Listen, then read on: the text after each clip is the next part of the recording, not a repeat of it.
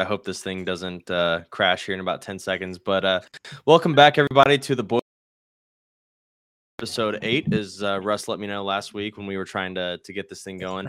A lot of great stuff to talk about. We were going to cover last week's game, but now we're going to cover Nebraska. We're going to talk about Purdue. 7 games into the season so far. We're going to talk about Wisconsin.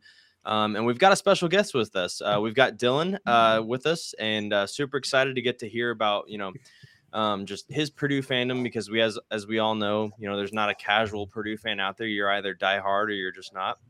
So he's got a pretty cool story to share, some other cool things to talk about as well.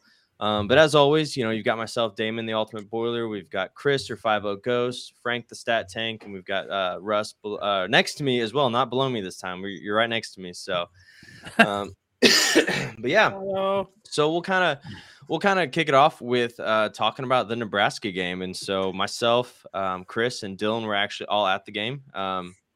Chris and I were together. Dylan was in his season ticket spots, but yeah, what did you guys think of the game? Dylan, we'll go ahead and start with you since you're the guest of honor. It was a nail biter for sure. Too nerve-wracking for me, but no, the environment was good. The beginning of the game, rowdy as ever. Student section did a hell of a job as always. Yeah, just an absolute nail biter. Real nerve-wracking.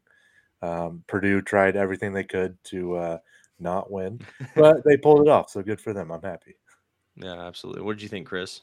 Yeah, I think so I actually kind of went back and watched some of the video, and we played a lot more zone than we usually do. So I think that kind of created a lot of like pass off mishaps between the cornerbacks and the safeties. So I would like, it sucks, but I could see us like coming up to do less of that against Wisconsin, but that's for later in the show. Overall, though, it was a good atmosphere, fun environment. I think that, it was a primetime game in Rossade, so it was off the hook, and it was a good time. Nice. Well, I'll throw in something nobody said. It was cold. Okay, I was That frigid. it was.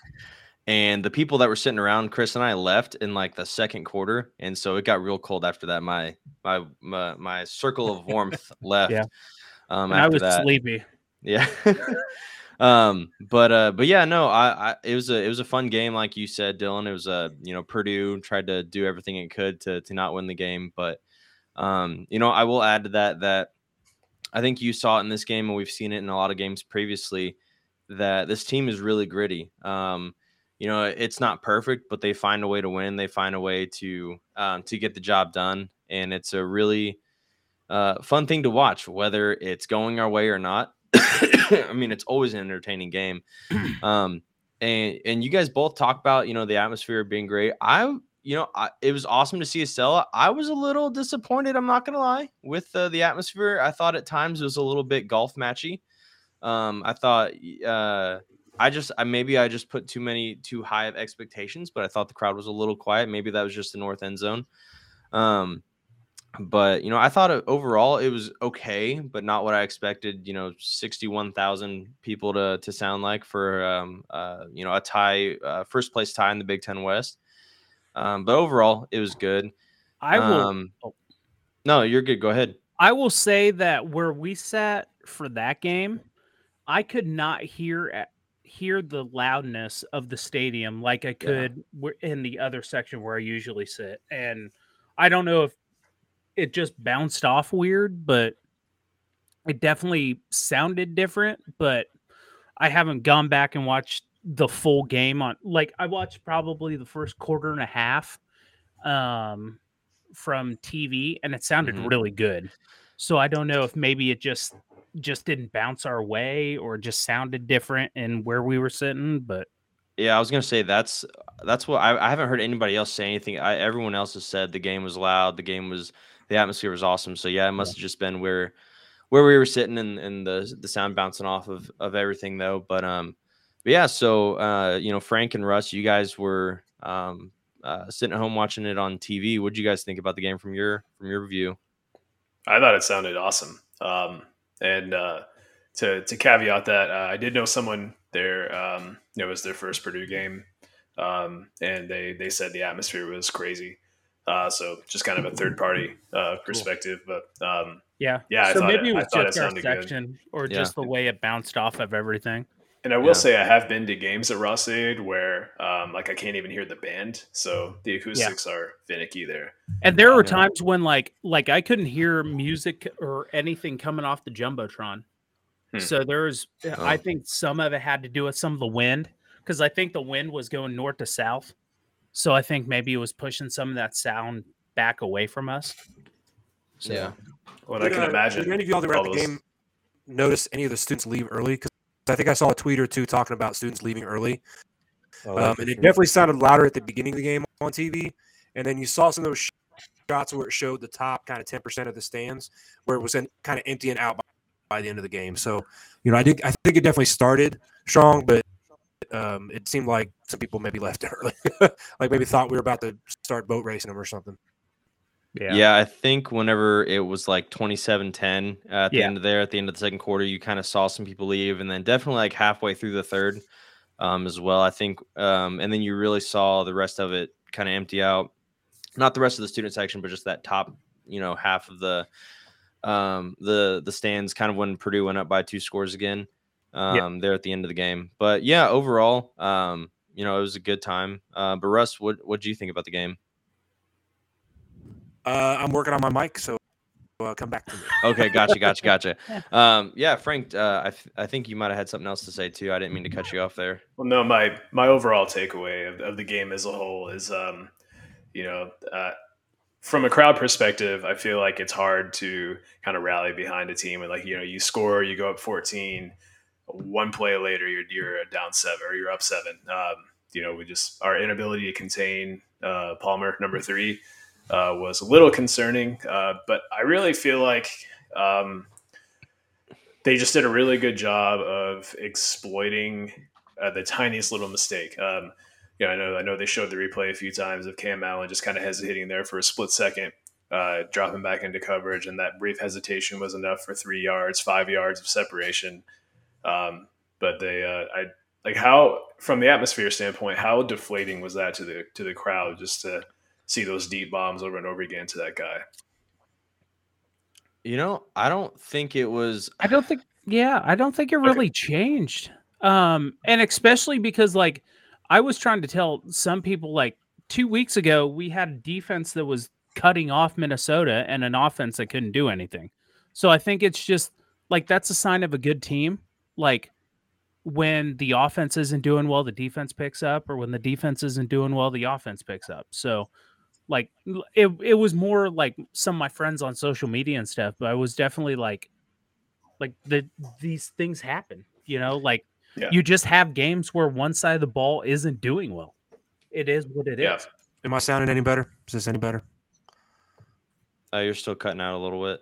Okay. Give me 1 second. We'll roll with it. But we'll figure it out. But yeah, I didn't think it changed in the stadium too much, but definitely saw that on Twitter. Mm-hmm. I always love what's his name, Anish. I think it's Ramaswamy. Is that how you say his last name? From the guy from Boiled Sports. He always has just funny, dry satire when it comes to Purdue, and he was just why can't it just be a normal game? And I think it's something we were all feeling, because it's man, all right, we're up by 2 scores, let's go. And then they kept inching away. But I will say kudos to the team as a whole. Nebraska got close, but they never tied it, or they did tie it at 10-10. But after that, they never tied it again. It was we were always one step ahead throughout the rest of the game. So what was that? We just found a way. Oh yeah. So one thing I'd like to look into maybe for next week is we seem to go into an offensive lull in third quarters, just purely by observation. And then we kick it in gear in the fourth quarter again. But I'm gonna look into that and see how much truth I feel like that's that. been a thing since Tiller. Oh, okay. Yeah. At least since Hazel. It always has seemed like a third quarter thing, but I tell you what, though, watching that game, it was awesome seeing Maccabee just go off against that team. It was bananas. And I remember I freaked out. I looked at Chris and I was like, did we just do a sweep right there? Did we just pitch the ball? What's happening? What's happening right now? But it was awesome to see. And I went back and watched some of his highlights, and he's just he's just a tough dude. Yeah. And I think the first play of the game kind of set the tone for him and just his night, because they had that pitch out to the right side, and he met that linebacker head on and just ran right through him. Even the announcers immediately were like, after that, but you could hear the audible hit on TV. It was like, like he came to play tonight. And he said in the post-game interview, he said, I knew I was getting the start tonight, and I knew I had to show up. I'm like, you did, man. Yeah. It was really nice to see a semi-healthy King Daru back on the field. He looked good, especially on that catch. He caught that ball and he took off. So really excited to see what he'll do this week now that he's getting more healthy. Yeah. If you guys can struggle through a couple comments here, I'll go back to you sound good. The big play, ability of Palmer. It seems like some of the games I've been to, and it's more almost neutral site games that I've seen the back and forth. But when you have big plays, it doesn't seem to affect the crowd as much as if you have a long drive that we just can't stop anything they're doing. When you get one big play, it's like, all right, shake it off. Let's get back in the game. But if it's a long drive, that seems to be how you really shut down a home crowd or like majority crowd is, if you just control the ball, control the game, it slowly just takes the other team out of it. But if you just score real big, it's like, okay, they got the ball back. Let's answer now. The fascinating thing was Nebraska only had the ball for 17 minutes in the game. Yeah, that's crazy. Time of possession. 5 minutes in the second half. Crazy. Yeah. So, and you pointed out the third quarter, and I wanted to make some notes of this even during the game because I knew it'd come up.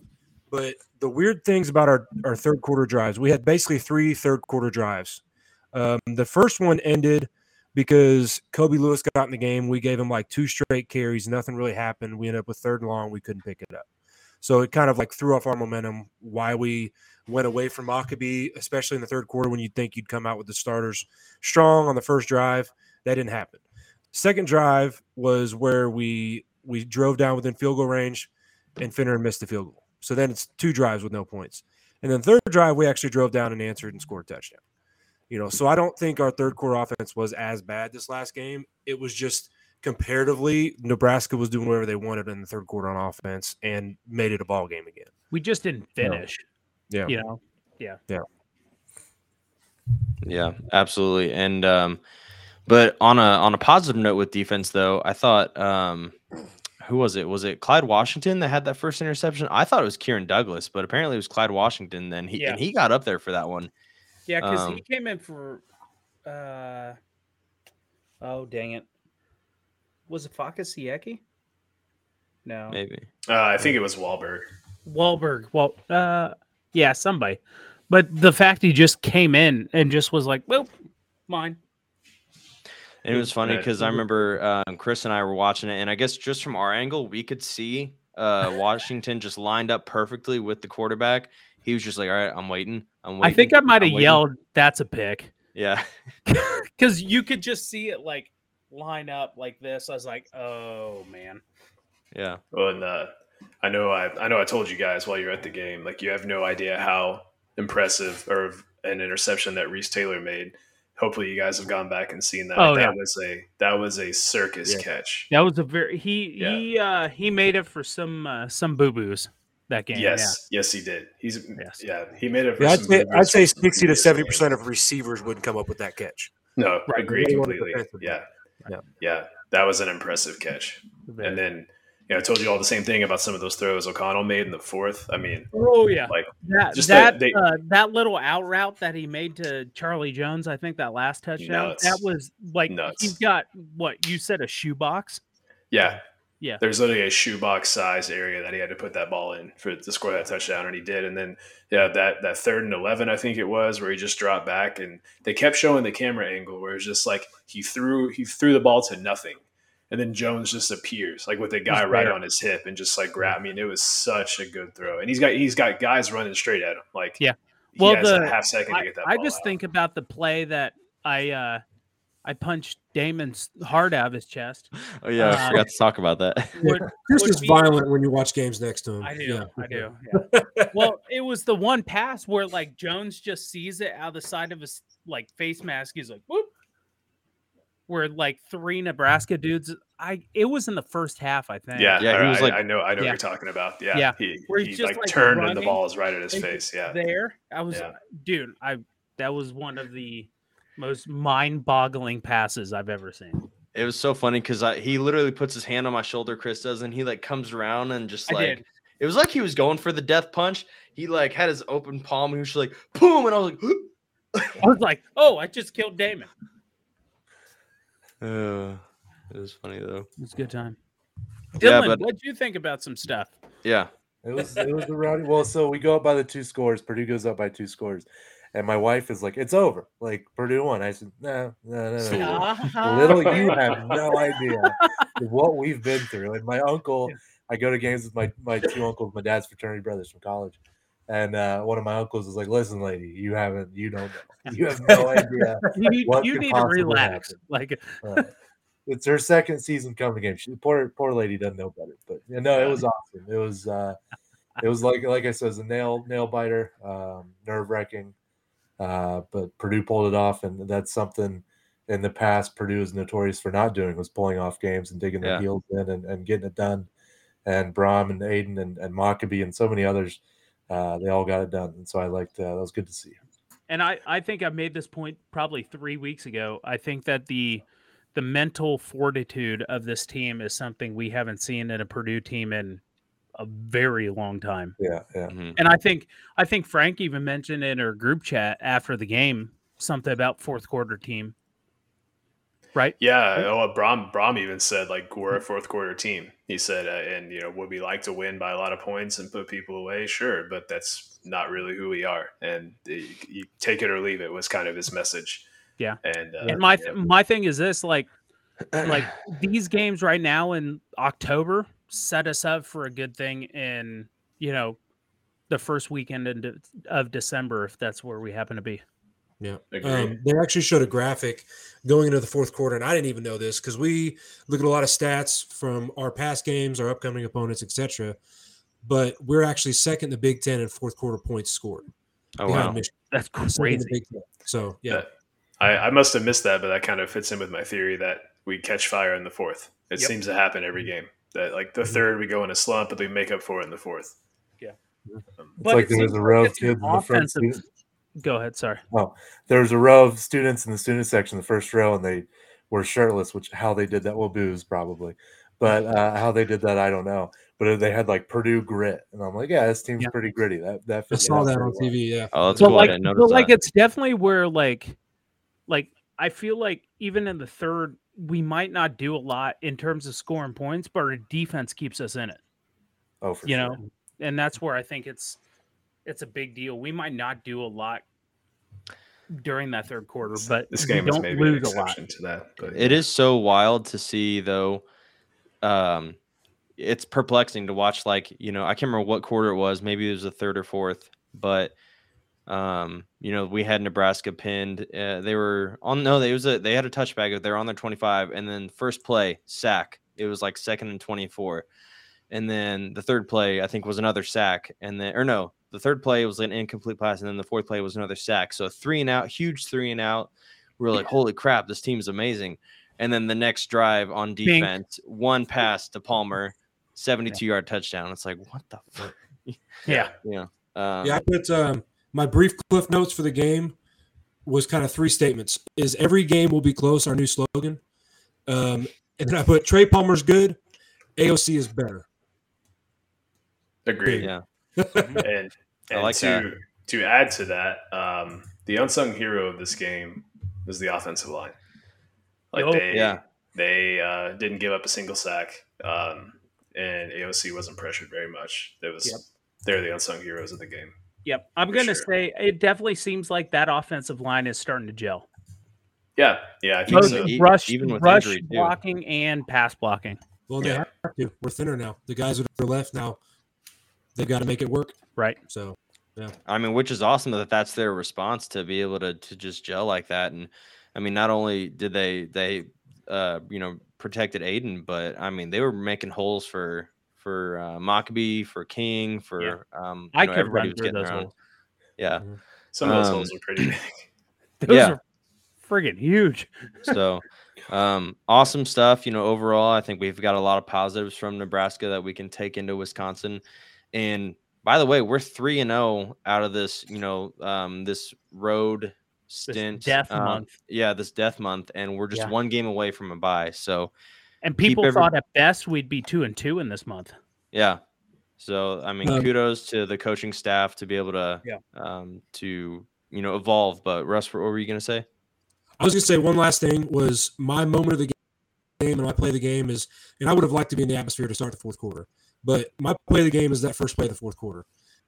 We came out 3rd and 12 from our own 9-yard line. Nebraska had just made it 34-30. So we're only up 4 points, and it's kind of like, oh man, are we going to give them? They're going to take the lead after we've seemingly dominated the rest of the game, just like so many times this season. But instead, AOC hits Charlie Jones up the middle for 16 yards. And we go on to take 5 minutes off the clock. We don't get in the end zone. We take 5 minutes off the clock and get a field goal to make it a 7-point lead again. And to me, that was just another feather in the cap of how tough our team is mentally and how we can overcome adversity like maybe no squad Brahms put together so far.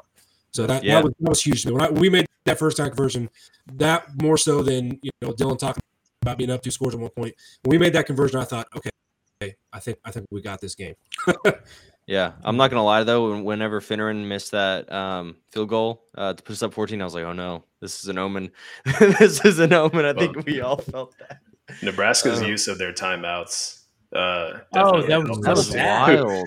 Yeah. It's like, okay, you called a timeout on 4th and 1. We still converted. All right, cool. Glad that was a good time. Like, great. Yeah, great time. And he burned 2 out. Didn't he burn the first 2 twice? In the second or the third quarter? Yeah. Third quarter, yeah. Yeah, just crazy. Yeah. So they got the Nebraska fan like 2 rows behind us was like, what are you doing? Yeah.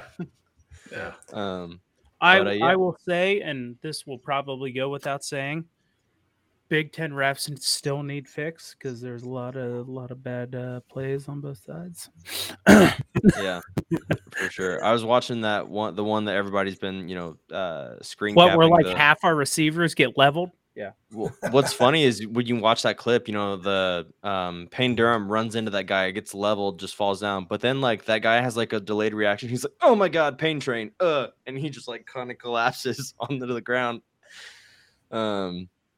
Yeah, it was just funny. But yeah, that was a horrible no call anywhere on that play. But so yeah, Nebraska, we're moving on from Nebraska. We're 5-2 right now.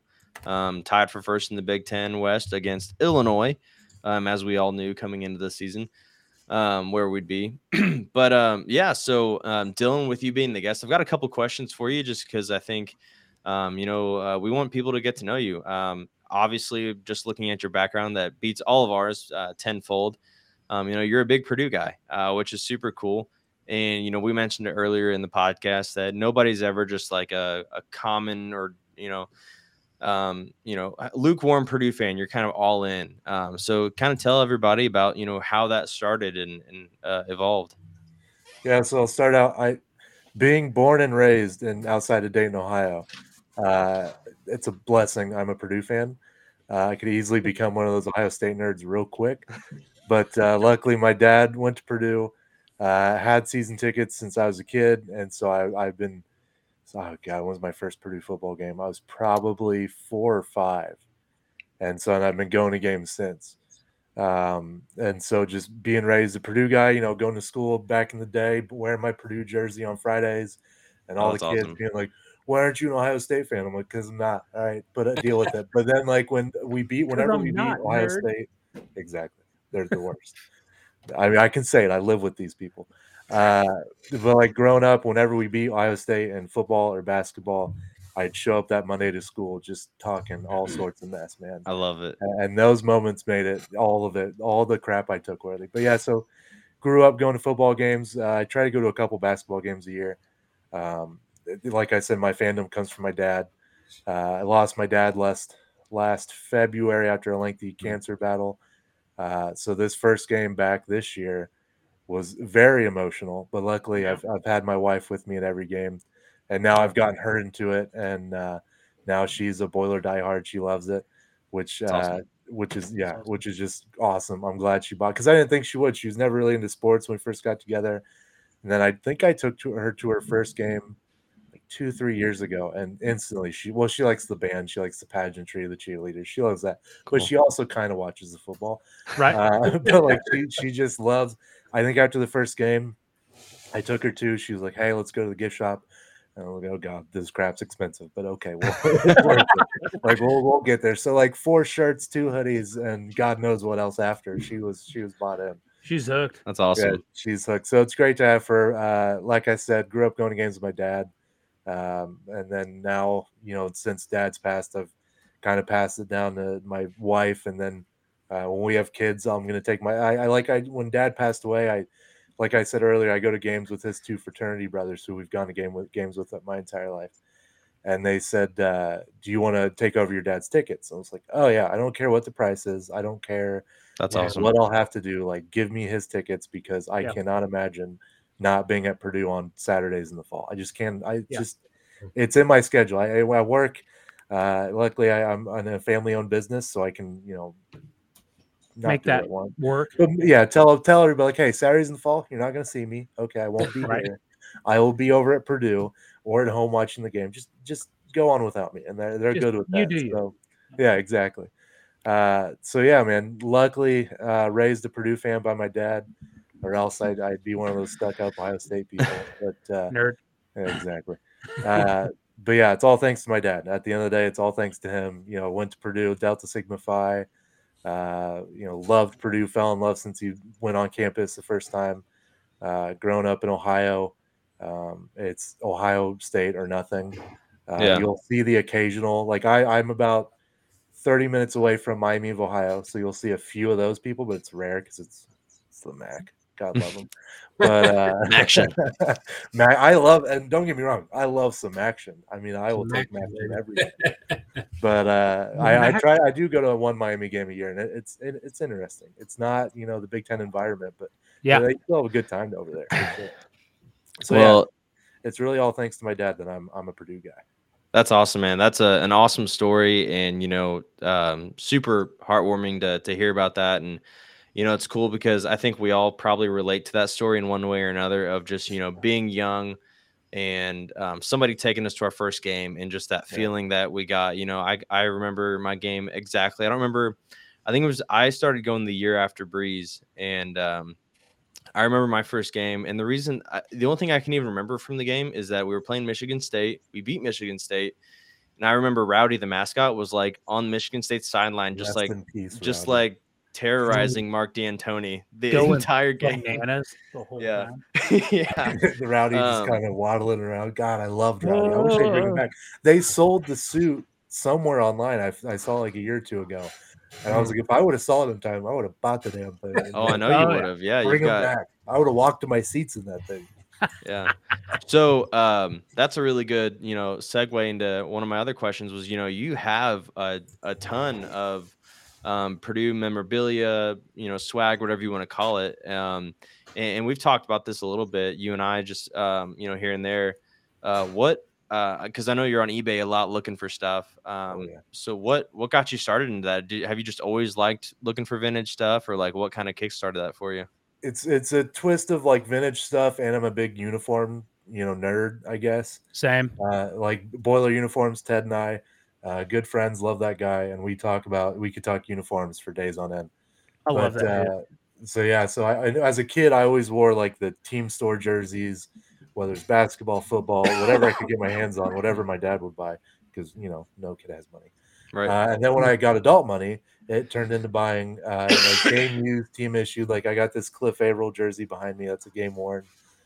He's super awesome. I posted it. I think it was on Twitter, probably Twitter. And he DM'd me and said, hey, send it to this address. I'll sign it and I'll send it back. Yeah, Cliff is Cliff is one of the cool dudes for sure. I've got a Kyle Orton. I've got a Kyle Orton Buffalo Bills, because Bills Mafia is the best. And the sleeves on that thing are down to the elbows. I mean, that guy loved some long sleeves. Oh yeah. Yeah. I've built some mini helmets over the years. I've got a friend with a 3D printer, and he can do not only just the Revolution speeds that you see in the team stores, but the F7s, the Oh, wow. speed flexes. Yeah, so I got a bunch of those. Dylan, you're now my new best friend. It's New permanent member of the podcast, Dylan Kuhn, everybody. Yeah. But like I told you guys before the show started, my wife calls my man cave Cracker Barrel. So she's like, "There's so much crap on the walls." I was like, first of all, it's not crap; it's all good stuff. Right. But, like Watch this is your one of my mouth. helmet builds, 2001 Rose Bowl build. I don't know where I bought the helmet from, but I just took all the original decals off of it. Thank God for eBay. I'm sure a lot of people watching have beat me to it on eBay deals, and for that, I hate all of you. No, just kidding. I'm It's all definitely fair not game. saying I'm on eBay right now. But Damn it. But yeah, just and I have a bunch of. My dad was a photographer and has a bunch of photos that he took at his time in Purdue in the 70s. So I have a That's lot really of those cool. framed up.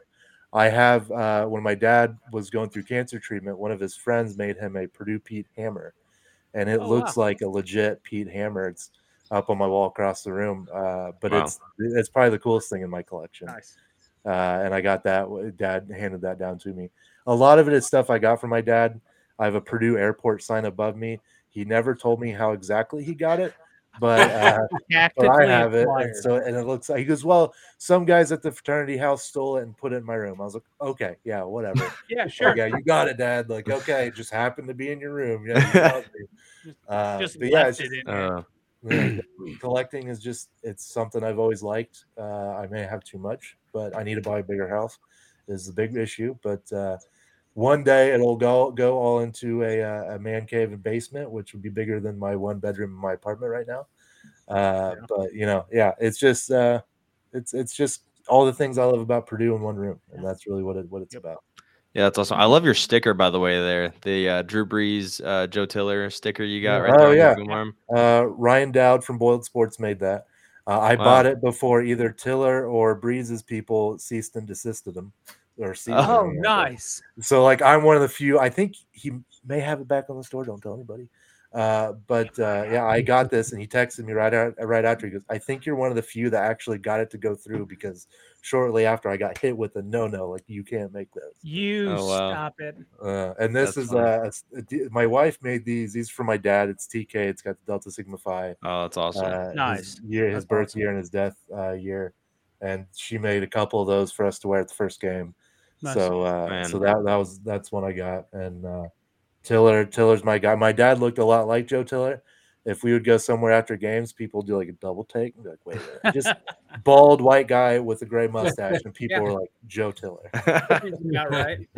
Right. Dude, that's awesome. I love it. I love the collection. I love all the history behind it. It's so cool hearing you talk about it. Your just passion for Purdue athletics just shines through whenever you're telling these stories, and it's so cool to hear. Now, last time when we were trying to get this thing up and running last week, you mentioned a really cool, quick story about a Joe Gilliam jersey that you had at one point. And I think it'd be cool for everybody else, anybody listening to hear that story too. For sure. So Joe Gilliam, I think it's Gilliam, is a Purdue football alum. He passed away a number of years ago, also from after a lengthy cancer battle. A great Purdue player, gritty as all get out. Just really could dig his heels in on defense and get the job done. His good friend, Ryan Russell, also a Purdue grad, who was also an absolute beast on the field. I reached out to him. I have one of Joe's jerseys, and I bought it 5-6 years ago, as well before he passed away. And so I didn't know what to really do with it. I wanted to make sure it was in the possession of somebody who meant a lot to Joe and vice versa. So I reached out to Ryan because I knew they were good friends. And I said, "Hey, man, like, I have one of Joe's game-worn jerseys. I mean, this thing was beat all to hell just because he put it through hell, man. He was a rock star on the field." And so reached out to Ryan. Ryan sent me an address. He goes, "Yeah, man, if you can send it over." Super nice guy. We had a great conversation. Just one of my favorite Purdue alums, not just for his play on the field, but for who he is as a person. I think he's just one of the nicest guys you can come across. And you'll find that with a lot of Purdue alumni. Like I said with Cliff, and Ryan, and there's a few others I could name that are one of my favorite things about Purdue athletes, current or present, is they're very approachable people. Yeah. Their heads aren't too big. Whether you're talking about the players, or I've had great conversations with Painter at football games. I haven't been able to talk to Brom yet, but but everyone is just down to earth. One day. Yeah, one day. All of them are just down to earth guys, and that's another thing I love about Purdue and the community and the fan base and the alumni and all that. It's just an incredible group of people. So yeah, but I actually sent out the Joe jersey to Ryan yesterday, and awesome. yeah, so I'm excited for him to get that, and I'm just glad that the jersey will be in hands of somebody who Joe meant a lot to, and meant a lot to Joe. They were best of friends, from what I could tell. Yeah. And so that's another thing about the collecting game is you meet a lot of great people just with buying, sending, trading, whatever it may be. You meet a lot of really, really cool people, and I've been lucky to meet not just great alumni, but great fans and people who love Purdue for what Purdue is. And to me, that's just like we've said a bunch, and it should be said a bunch. You're not just a Purdue fan to be a Purdue fan. Like you live and die by these basketball, football, volleyball, soccer, whatever, baseball. Yeah. I mean, you're invested 100%. There's no half-assing when you're a Purdue fan. You're all in or nothing. But yeah, so really happy I got to send that jersey to Ryan, and excited for him to get it for sure. That's so cool, man. I love all those stories and just hearing you talk about all of your Purdue experiences. I think it's a really neat thing, and hopefully anybody listening gets inspired to either start their own collection or maybe even go to their first Purdue game. Maybe they've just been a fan, haven't been able to go to a game, and I think hearing you talk about your experiences and how much going to Purdue meant to you is a really cool thing. So hopefully somebody latches onto that and experiences their first game because of it. And this isn't real quick, like anybody, this isn't me, like they're not sponsored obviously or anything, but like Rail Splitters Authentics is like Tom Schott, who used to be what was he? SID of football, I think. He runs it now before he retired. Like you can get a ton of really good pieces of memorabilia through them. So if you follow them on Facebook, like they've got a lot of really good pieces. I've got 2 or 3 pieces from them so far, and like Charlie Jones signed helmet and stuff from the bowl game and stuff. It was really good. Charlie the Jones Facebook helmet, group is quick. Yeah, dude, bro, it's over here, bro. That's awesome. But what'd you say it was called? Rail Splitters? Rail Splitters Authentics. Okay, cool. Awesome. Well, so yeah, we've got Wisconsin coming up though. That's a game that on paper, and from a statistical standpoint, it looks like that we have the advantage. But as we all probably feel it in the pit of our stomachs, being who we are as Purdue fans, this game is at Camp Randall, and we haven't won there in 18 years. But I think it's time to break the curse. I'm excited. So, Frank, I'm sure you've got some cool statistics to pull up, and if not, I'm sorry for putting you on the spot there. Oh no, I've got it. I've got a few. Oh, Frank, a few things I can drop about Wisconsin. Just a couple. So just kind of diving into what they like to do. They like to run the ball. I think everyone knows that. That hasn't really changed in about 50 years.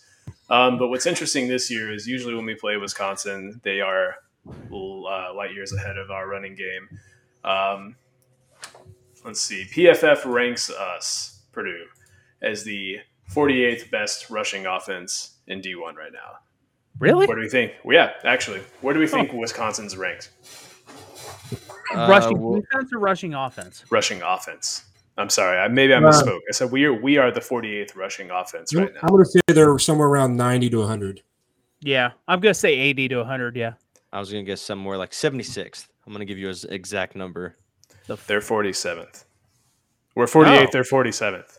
The way you were building that up, I thought they were going to be like... Yeah, no. So what's interesting is that our run games are comparable. Now, they average something like 170 yards per game to our 113. But what this takes into account is all factors. How well do you run the ball when you try to run the ball? They run the ball a lot more than we do. So that's why you're looking at things like efficiencies, just like we do in basketball, matters a lot more. So you can say, well, they average 170 yards on the ground per game. We only average 113. Therefore, they're better at running. Well, they run the ball on 56% of their plays, and ours is a little bit under 40. So when we run the ball, we're just as efficient as they are in doing so. Kind of going into their big kind of standout player, Braylon Allen. The guy is a monster of a human being, 6'2", 235, like kind of bigger than your prototypical running back. Loves to run outside. Over 50% of his runs are to the right edge or the left edge. 334 of his 750 yards have come on the outer edges. He doesn't run up the middle often, but when he does, he's averaging 13 and a half yards per carry. So not really sure what the play calling is going that way, but it definitely is. Only one fumble on the season as well. Wisconsin does like to use him in the Wildcat from time to time, so it's just something that we need to be prepared for. Kind of moving into their receiving, there's one guy we need to watch out for. I'm probably going to mispronounce this name, but I believe it's Chimere Dike. 6'5", 185. He's the home run guy. He runs a 4.42 40. He has 29 catches on 41 targets this season, 2 drops, 223 yards after the catch on 29 catches. Yeah. So he is the slot guy. He plays almost primarily in the slot. I think it was around 76% of his snaps are in the slot. Only 81 yards per game, but the majority of those come after the catch. His average depth of target is 11 yards. And Graham Mertz, their quarterback, is elite when throwing deep. Outside of this guy, no one really stands out. I don't think they had another receiver averaging more than 60 yards per game. I expect to see Corey Trice on this guy. Corey Trice has the size and he has the speed to keep up with him. And I think he's going to be the one to get the assignment on this guy. And I think we run a lot more man against Wisconsin. I have a theory as to how to beat Wisconsin, or how we can best prepare for Wisconsin, and I'll get into that. Sorry, I jumped the gun. No, that's okay. But let's see. I'm trying to see. So how often does Corey Trice line up in the slot? I don't know, Frank. You're the stat guy. 386 snaps. He's played 16 in the slot. Wow. So, but I don't know who else we have in the secondary who has the size and speed to match up with this guy.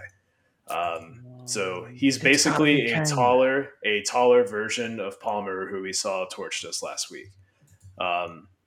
So we'll be really curious to see how that goes. So moving into the quarterback last week, but without the offensive ability to be that explosive.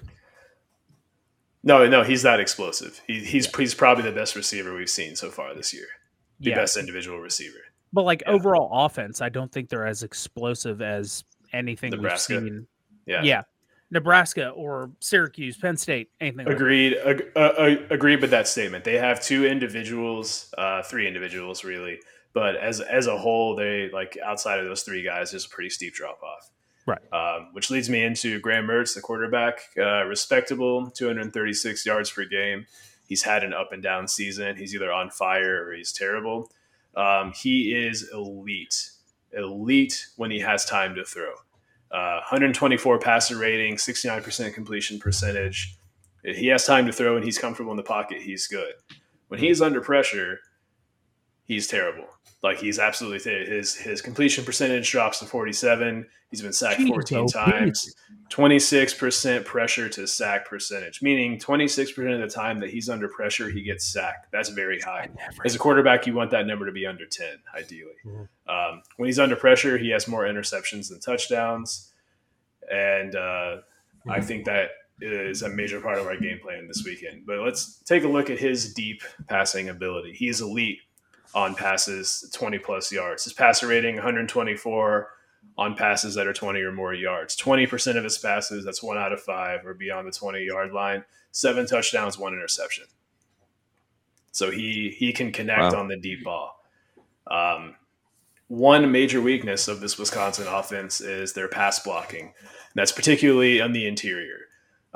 Their guards and their center, not great pass blockers. So I expect guys like Branson Dean, Lawrence Johnson to really get after the quarterback. So that's kind of a snapshot of Wisconsin's offense. Plus some of those like middle linebacker blitzes and safety blitzes and stuff like that coming up through the middle. I would really like to see some of that. I'm a huge fan, just as a whole, of secondary blitzing. I wish we could do more of it. Yep. We saw the one play that gave up like 67 yards. Not saying that Jamari Brown was held for like 46 yards on that play, but whatever. Cam Allen looked like he was going to rip that Nebraska quarterback head off. Yeah, I think we need to send Sanusi Kane up the middle more often too, because anyone who's not scared of that guy. Yeah, Sanusi Kane's going to get a hate crime before the end of the season. Yeah, he's impressive. On defense, they love to get after the quarterback, and they're actually really good at getting after the quarterback just with their D line alone. So they have 11 sacks, 53 hurries on the season, and hurries matter. Like we know, hurries matter. I would almost rather have 20 hurries in a game, versus 5 sacks, because you're forcing the quarterback out of the pocket. You're forcing them to make a throw that he may not make otherwise. And they're able, 43% of their QB hurries have come without blitzing. So they're able to do it just with their D-line alone. The flip side of that is their coverage has been pretty bad. They have really, really bad coverage. Of the 6 DBs who have played the most snaps, of the 6 DBs who have played the most snaps for Wisconsin, 5 of them have a reception percentage over 60%, meaning they allow the guy they're covering to catch the ball 60% of the time. 2 of those 5 are above 70%. Chuck Sizzle season. Yeah. And when you couple that with the fact that their missed tackle percentages are pretty poor, one guy has 50% missed tackle percentage one-on-one, one with 40%, and 3 with 25%. So it's pretty abysmal. So they allow the guys to catch the ball, and then when they do catch the ball, they can't tackle them. So this just sounds like a recipe for some quick passes, some quick blitz beaters, get the ball into the playmakers' hands and let them do their thing. It's like a bubble screen fiasco. For nope. No bubble screens. Bubble screens are the devil. Okay, I grew up watching bubble screen after bubble screen, and I'm tired of it. I'm so sick of bubble screens. So they're explode. Both. God, I hate bubble screens. Both. Why not? Because they will. If there's enough bubble screens, they will. They will. Right.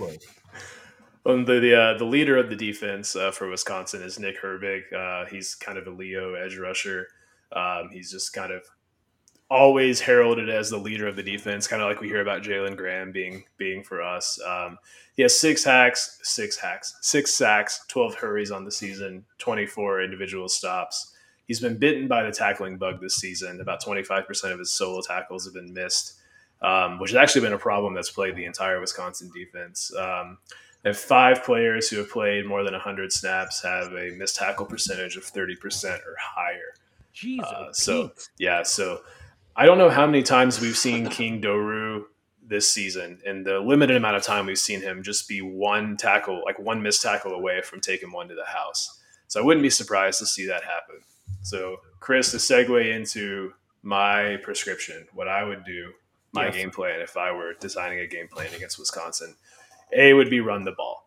Right.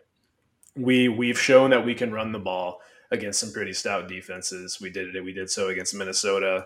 And that will set up play action. That will set up deep passes. Yeah. But if we can establish the run early, that opens up our playbook.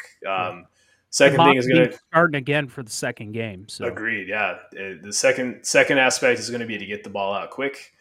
With their ability to generate pressure on the edges really quickly, especially without blitzing. I would like to see some blitz beaters, some rubs, maybe without penalties. Payne, I'm looking at you. Blocks. Yeah. So I'm definitely so I actually look back or listen to the radio call for that play. That play developed slow. So that ball was actually supposed to be thrown behind the line. So Payne actually was. It wasn't supposed to be a rub. Off the stand. Hello. I admire your passion, though. I really do. No, so so that play wasn't actually supposed to be a rub. It was supposed to be a ball thrown behind the line and run up, but the defensive end, I think, got in the way. so the play developed slower than it was supposed to. Well, regardless, you can't lay out a player like he did. I mean, Right, but and if that's the it's second time but this if it's season he's on been called time, for he that. can. Yeah, and I actually didn't realize that's actually an emphasis for officiating this season. They're trying to cut down on that. Yeah. So that's interesting that we've had It's two of amazing those that the calls. officials can emphasize anything, but Yeah. Yeah, that's neither here. and that just alludes to that. But I definitely think we can run, and this is an NFL thing, but a lot of kind of how the Colts played against Jacksonville this last week. It was a lot of like really short, like 5, 6, 8, 10-yard passes, and just kind of dink and dunk it down the field, just to kind of neutralize that pass rush.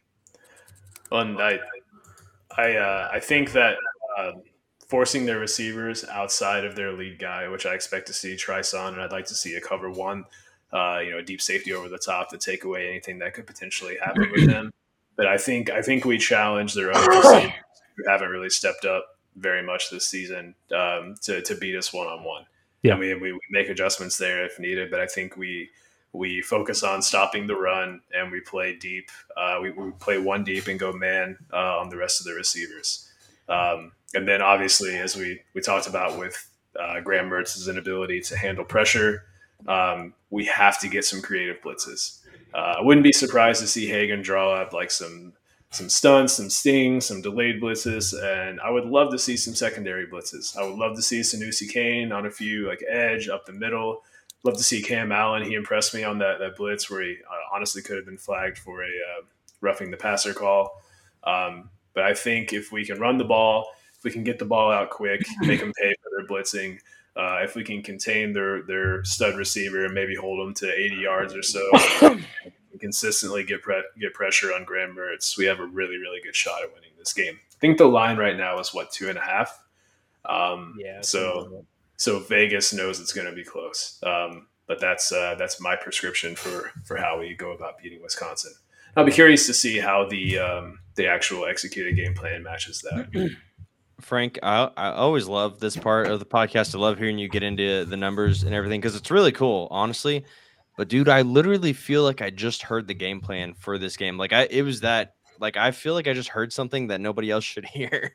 I feel like this is like probably Brown's like, son of a bitch. How like that was awesome, dude. That was really cool. That was awesome. I always love when way too many numbers than I could ever say or remember.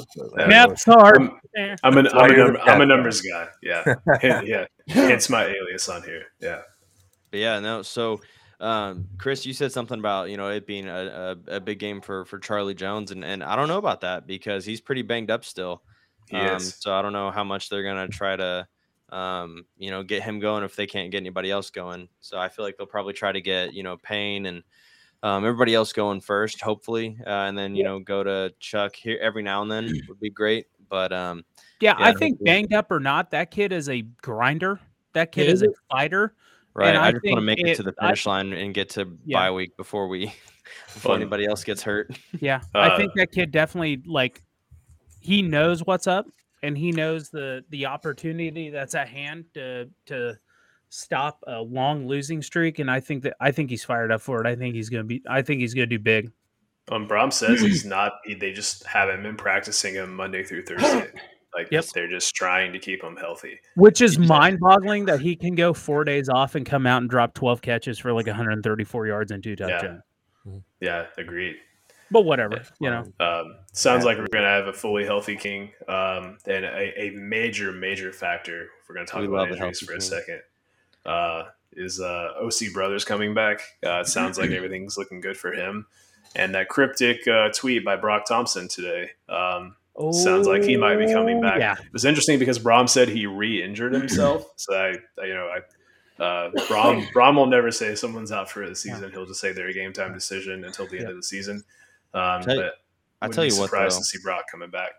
I love Brock's grit and his determination. He's more of a man than I'll ever be, especially after that Tennessee game with two broken legs basically, or knees. But man, I hope that he's thinking about himself first in this situation because I just don't want to see him hurt his legs to the point of this is like bad, or you know what I mean? Like, I'm all for him coming back. I think that'd be awesome. I just want him to be like fully healthy, because I know he looked pretty skittish in that Penn State game, and then he got one good tackle and he was just out after that. So I just hope that if he does come back soon, that's awesome. I'd be super pumped about it, but I just want him to be fully healthy and like, you know, good to go, because that I just don't want him to sustain any kind of injury that could, you know, put him out of doing anything for a long time.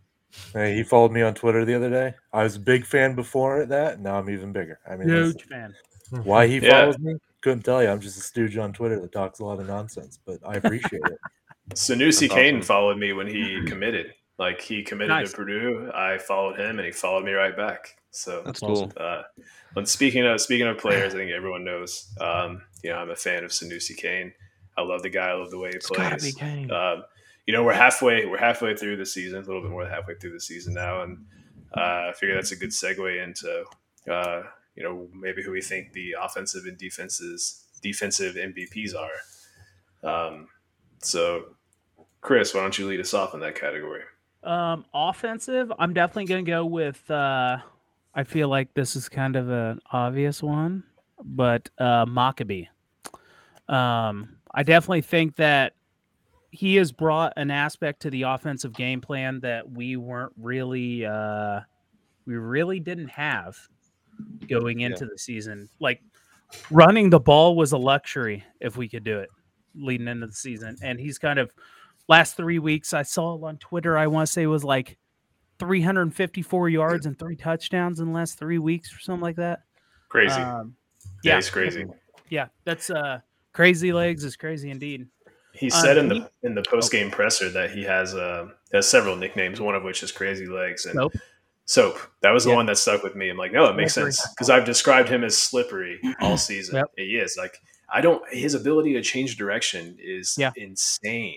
Yeah. Like, I watch his runs. I'm like, how did you just do that? By the time he's a senior? Like, just obnoxious. And then defensively, I don't know. There's so many I like. I like Allen. I like Trice. Probably Trice. Like, Trice post knee brace has been post knee brace. Trice has been on another level. Yes. Yep. Yeah, he really has. Once he kicked that knee brace to the side, he has been an all Big Ten, like, first or second round type player. Like, he's been a stud. So I'll Trice is my defensive MVP, and since we're talking about him, I'll kind of go into to why missed tackling has plagued us all season. He has 1 missed tackle on the season. He's been targeted 22 times, 8 catches. The most impressive thing about that is his yards after the catch. Collectively, total on the season, 21 yards after the catch. But that's like, and then like when you look at the quarterback passer rating against him, it's 28.8. Jeez. But he's 6 pass breakups, an interception. Like, he's a guy who, like, you don't hear his name a lot, and that's because they're just not throwing to him. So he, like Karlaftis last year. Exactly. Yeah, you didn't hear his name because he was getting triple team. But Minnesota, it was the first game where he didn't wear a knee brace, and they wanted to go after him. They wanted to try to expose him. They didn't think he was 100%, and they threw to him 3 times in the first quarter, and they didn't go back to him again. Goofy. And he broke up all 3 of those passes. So, spoiler alert: Corey Trice, my defensive MVP. But we'll just continue on. Dylan, what do you think? Offensive and defensive MVP so far? Probably like AOC quarterback. I'm just such an AOC fan. Oh, for sure. I don't think there's a way, like, even if you're not a Purdue fan, I feel like you got to be like that AOC kid. You just love the story. Yeah, just a gritty kid. Just really knows how to put the nose to the grindstone and get it done. So AOC is like my offensive, guru for sure. I think Jalen Graham had a really good game. Really put the pressure on Nebraska's quarterback. Had a hell of a game. And then my out of the blue MVP is Purdue Pete. As always, Pete is great, and I love the photo with him with I don't know what Nebraska's mascot is. The Cornhusker. Yeah, I don't either. But he had a sign that says "Our corn is better."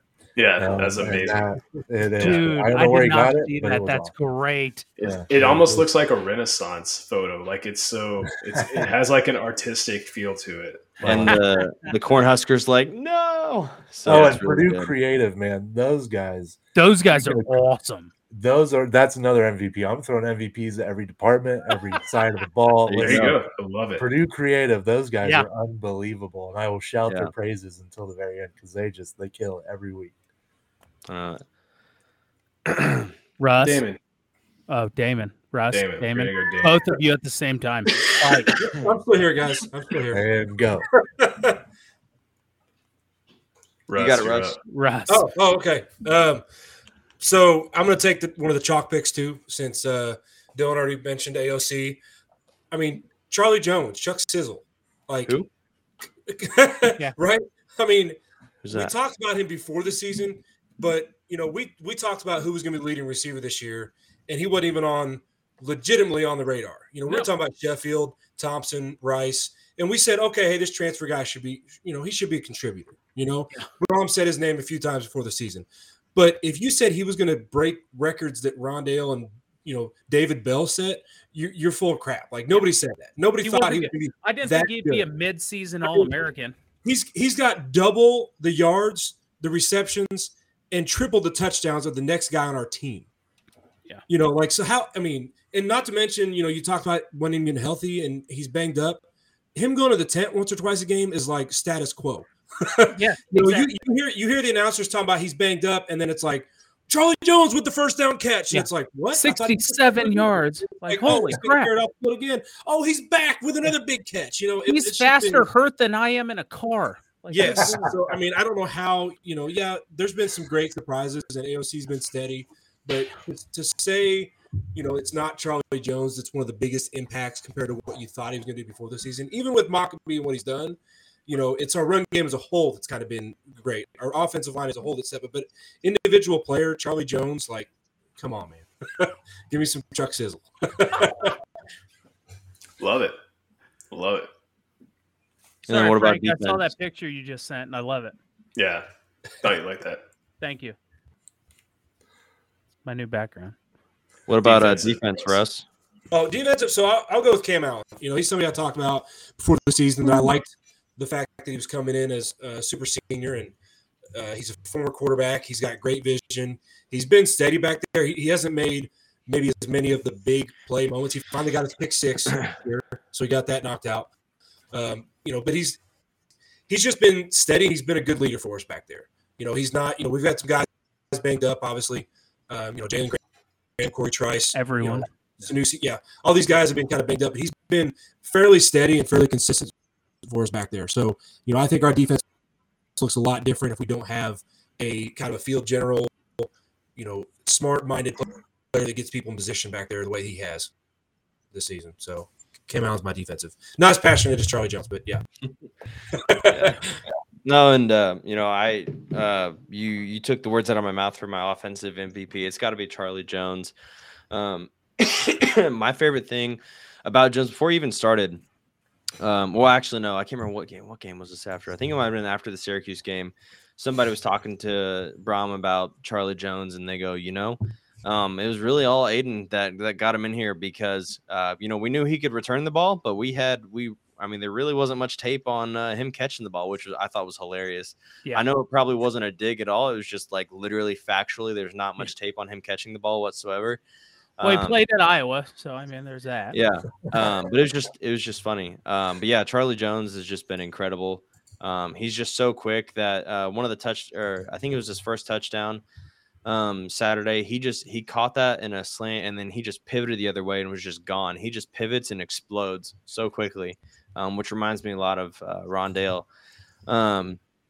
So yeah, easily Charlie Jones. That's just been an incredible surprise, and I love that. We still have a pretty solid wide receiver room even without him. And so, if he is banged up, if he is out for a few plays, we've got Sheffield, we've got Rashawn Rice, Payne Durham, which surprisingly still hasn't. He's been used, enough, but I would love to see him get in there more in the rotation. He hasn't been the Payne Durham we're used to, for sure. Yeah, for sure. And then defense, got to go with Sanusi Kane. I think he's just everywhere all the time. He's super. He hits hard. He's super powerful. But I always feel like he's the guy that if a tackle gets missed, he's always the one wrapping it up for somebody if they miss that tackle. So, no matter where he's at on the field, he's always charging after the ball. And so I think he's just been a great ignition into this defense. I think that he has, really helped create, Chris, like you were talking about earlier this year, the Legion of Boom for Purdue in the secondary. I think he's been a huge part of creating that. And so last week was the exception that proved the rule. Well, Sanusi Kane is an interesting player in that his value is mostly in run stopping. So he is according to PFF, he is our best run stopper, and it's not even close. That makes sense. Yeah. I can see that. Yeah, Damon it makes sense. It fits his playing style. Yeah. Huh? I said Damon just like saying it's got to be Kane. Yeah, dude, I love me some WWE from the 90s, and so every time Sanusi Kane does something, I'm like, it's gotta be Kane. So what you're saying is that in like the next game you come up, you have to have that black and gold Kane mask, dude. So I have the mask. I ordered it and I spray painted it black and gold. It's in the garage. I spray painted it today. Actually, it's in the garage drying, or else I'd go and grab it. And you've already got the belt. Yeah, I'm excited. You've already got the belt too, man. Yeah, I've got the belt too, so I'm ready to go. But if we're giving just other shout outs too, I like that idea. I love that idea. I'm going to give a fan shout out. Number one fan for me this entire year has been James Knows Ball. If you're listening, James, your meme game is on another level that is untouchable.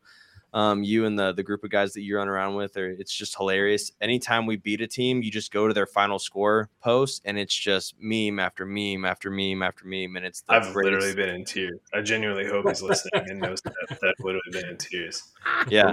So real quick on my offensive MVP, I'll be brief on this. Got to give a shout out to Spencer Holstage. He's played 300.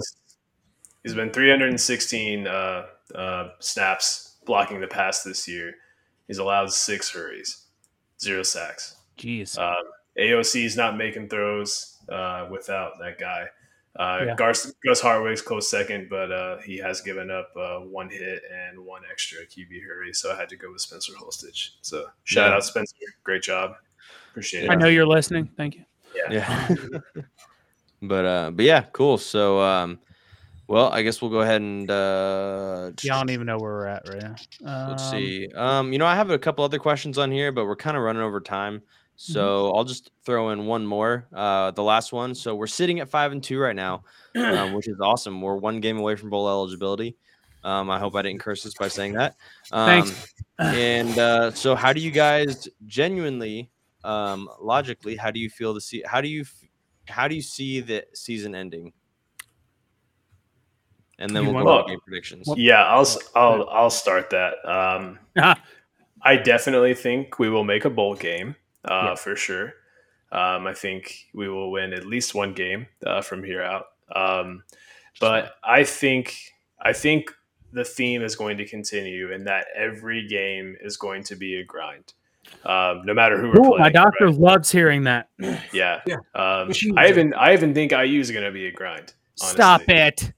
But the thing is that I don't think we are who we are right now without the loss to Penn State, without the loss to Syracuse. 1000%. Because Aiden O'Connell said it in his post-game presser that, okay, it's another fourth quarter, nail biter. We've been here before and we've pulled it out.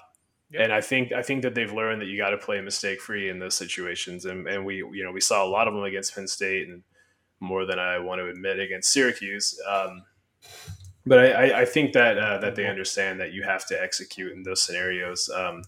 That being said, I realistically see another 9-win season out of this. Before the bowl? Before the bowl, correct. Yep. Yeah. Do you think that's why Finneran missed that last PAT to give some juice to the defense? Make a little nervous. Yeah, I like it. Yeah, it was intentional. Yeah. I definitely I could see anywhere between 8 and 10 wins. We could win out the rest of the way. I wouldn't be surprised. We could drop 2. We could drop 1. But I definitely think we go positive the last 5 games of the year. Get to 8 to 10 wins and be solid. But my heart says we definitely get 10 wins. My brain says 9. Mm-hmm. Yeah. Well, I think Indy's a very real possibility. It is a very real possibility, and the answer to that question lies in who's going to beat Illinois, whether it's us. Yep. But I hate to break it to everyone who has been dissing on Illinois. They are a very good team. Defensively. All the analytics, all the metrics have them as a top 15 ranked team right now.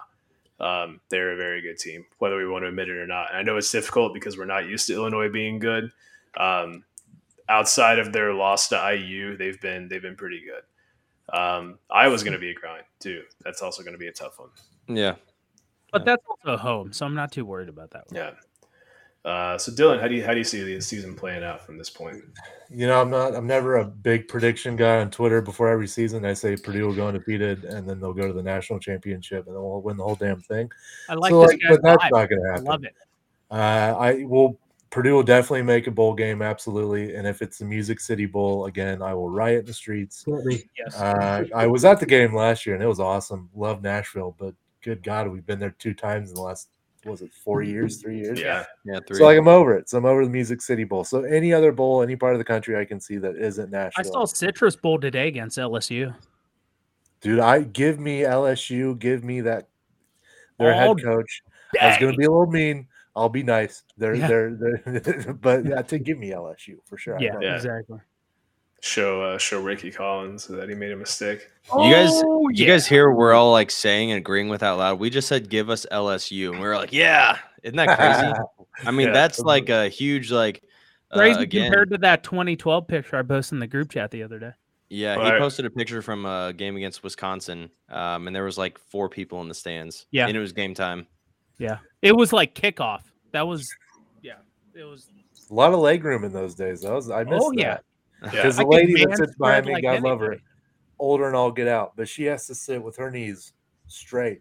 And I use her at the end of the day, I'm a big boy, like I'm not small, and I need all the room I can get. And so, listen, lady, I will use your knees if you're watching. I will use your knees as a backrest all game long. Don't listen. Don't threaten me. I will win this battle. It's great. Russ, what are you thinking? Yeah, so I feel like similar to you, Chris. I don't see how we go worse than 3-2 in the last 5. Right. I feel like that's kind of worst case scenario, and it's definitely kind of the next 3. At Wisconsin, home against Iowa, at Illinois. If we can pull off one of those road wins and hold serve against Iowa, I don't see how we don't end up in Indy. I don't see how that. Even if we beat Wisconsin, beat Iowa, lose at Illinois, I feel like Illinois is not going to win out. Yeah, Illinois still has to play Michigan. Yes, yeah. So Illinois has. I just had their schedule pulled up too. All right, so they've still got Michigan, and what am I listening here? Yeah, Michigan's their big game. Michigan's a big game. They still got left. Michigan, us, Wisconsin, Iowa, I think. No, they played Wisconsin, beat Wisconsin. They beat Iowa too. At Nebraska this weekend, and then not this weekend, next weekend, and then home against Michigan State. Then us at Michigan. They closed out against Northwestern at Northwestern. So, but yeah, I see us anywhere from 3-2 to 4-1 last 5 games. And what I would love to see, you said Citrus Bowl, but don't give us LSU. Give us Tennessee again. Let us prove. Well, we won't see Tennessee because they're going to be a college football playoff team. Probably. Yeah. I don't know about that. They've still got a lot of work left to do. But I would love at least Citrus Bowl against an SEC team for sure. If it's not Tennessee, hey, what do we keep joking about and say? Give us Bama. Give us like Ole Miss. Yeah. Ole Miss, Arkansas, Texas Tech. Yeah. Yeah. Actually, I would be cool with an Oregon or somebody like a We'll be Pac-12 playing them team. in conference soon. We don't need Oregon right now. Oklahoma, Texas. Texas. I think Ball State's having a pretty good Oklahoma. year, aren't they? Oklahoma State. Yeah. Speaking Yeah, of Texas, their new drum is stupid. There, I said it. Yeah. Nerds. yeah. I Purdue agree. has the Yeah. real drum because we've kept the same damn one all these years. Yeah. Don't give little- me your new, yeah. your new. talk about shiny- little brother syndrome. Jeez. Right. Yeah, really. Yeah. Yeah. Damon, what you got? But, Yeah. yeah. So Haven't heard from you, Damon. So I'm, I think a lot is for me on my prediction is based off of this next game. If we win this next game, I think Purdue goes 10-2 for the rest of the year. I really do. We've got the bye week after that. People can just, I mean, Charlie healthy Jones and love hasn't it, been yeah. practicing, but he can continue to not practice and Yeah. get healthy. But yeah, everybody can get healthy, take a breather. Yeah, if we win Yeah. next week's game, if we beat Wisconsin, I'm going to be very nervous. Yeah. So, Yeah. but and I think Iowa. I think if we can score early and quickly, I think we could. I'm putting all my eggs in one basket. Okay. I think if we can get out ahead early against Iowa, I think that it could be. I'm not gonna say a blowout, but maybe a 27-10. Like last year's game. Type victory. Yeah, sure. Yeah. The So Iowa game is the first to 10 wins. My heart is First saying to 10-2, and we're meeting somebody in Indy. But logically, I'm gonna say we finish the season 4-1, and so we finished 9-3. But still 9-3, I think gets us to Indy, depending on what Illinois does. Yeah. Yeah. That's all. If dependent on Illinois poops the bed against Northwestern the last week of the season, like we could have it's just that's the crazy thing is us in Illinois. Northwestern beat Nebraska. Do what? Didn't Northwestern beat Nebraska? No, Nebraska. Or no, yeah. They beat Nebraska. Yeah. In Dublin. Yeah, in Dublin. Yeah. So it's just it's crazy. Like it's and a fun time. Again, it hasn't been a factor yet, so I haven't said it, but depending on if it snows when you guys are up at Wisconsin or if it's supposed to be like 70 degrees. Oh, really? It's supposed to be 70. That's right. You said It's that gonna be today. beautiful. Yeah. Yep. But so that's a major. The weather bug major hasn't factor for came us. after us yet this year. Stop. Yeah. Wow, David just messed with all the mojo, man. Illinois. We were literally we were at the game and we were at the game and Chris went to go to the bathroom. He came back and I just scooted over. I was like, oh my God. And he sat down. I go, oh no. He looks at me and I go, I think I just ruined the entire mojo of the whole stadium. I think I just threw everything off. We got to switch back. Yeah. Exactly. But yeah, so I mean, what a year it's been already, though. No matter how the season ends, it's been an incredible year. I think I saw the stat today. We're 14-6 in our last 20 games, which is awesome. Yeah. We're trending in the right. 4 in the last 16 conference games or whatever. Yeah, so we're trending in the right direction. Hopefully, it continues that way. Whether these games are going to be heart stoppers or Purdue gets it all together and we just blow these teams out. I don't want to. I'm nervous. But yeah, cool. Well, Dylan, thank you so much for being on Dylan, today, man. It was awesome hearing your stories, your passion for Purdue athletics and everything in between, man. It's really cool to hear all your takes and everything. We loved having you on here, and everybody listening at home or watching on YouTube, we appreciate you guys as well. Boiler up, hammer down, and beat Wisconsin. So beat Wisconsin. Let's get the dub. Boiler up, hammer down. Boiler up. All right.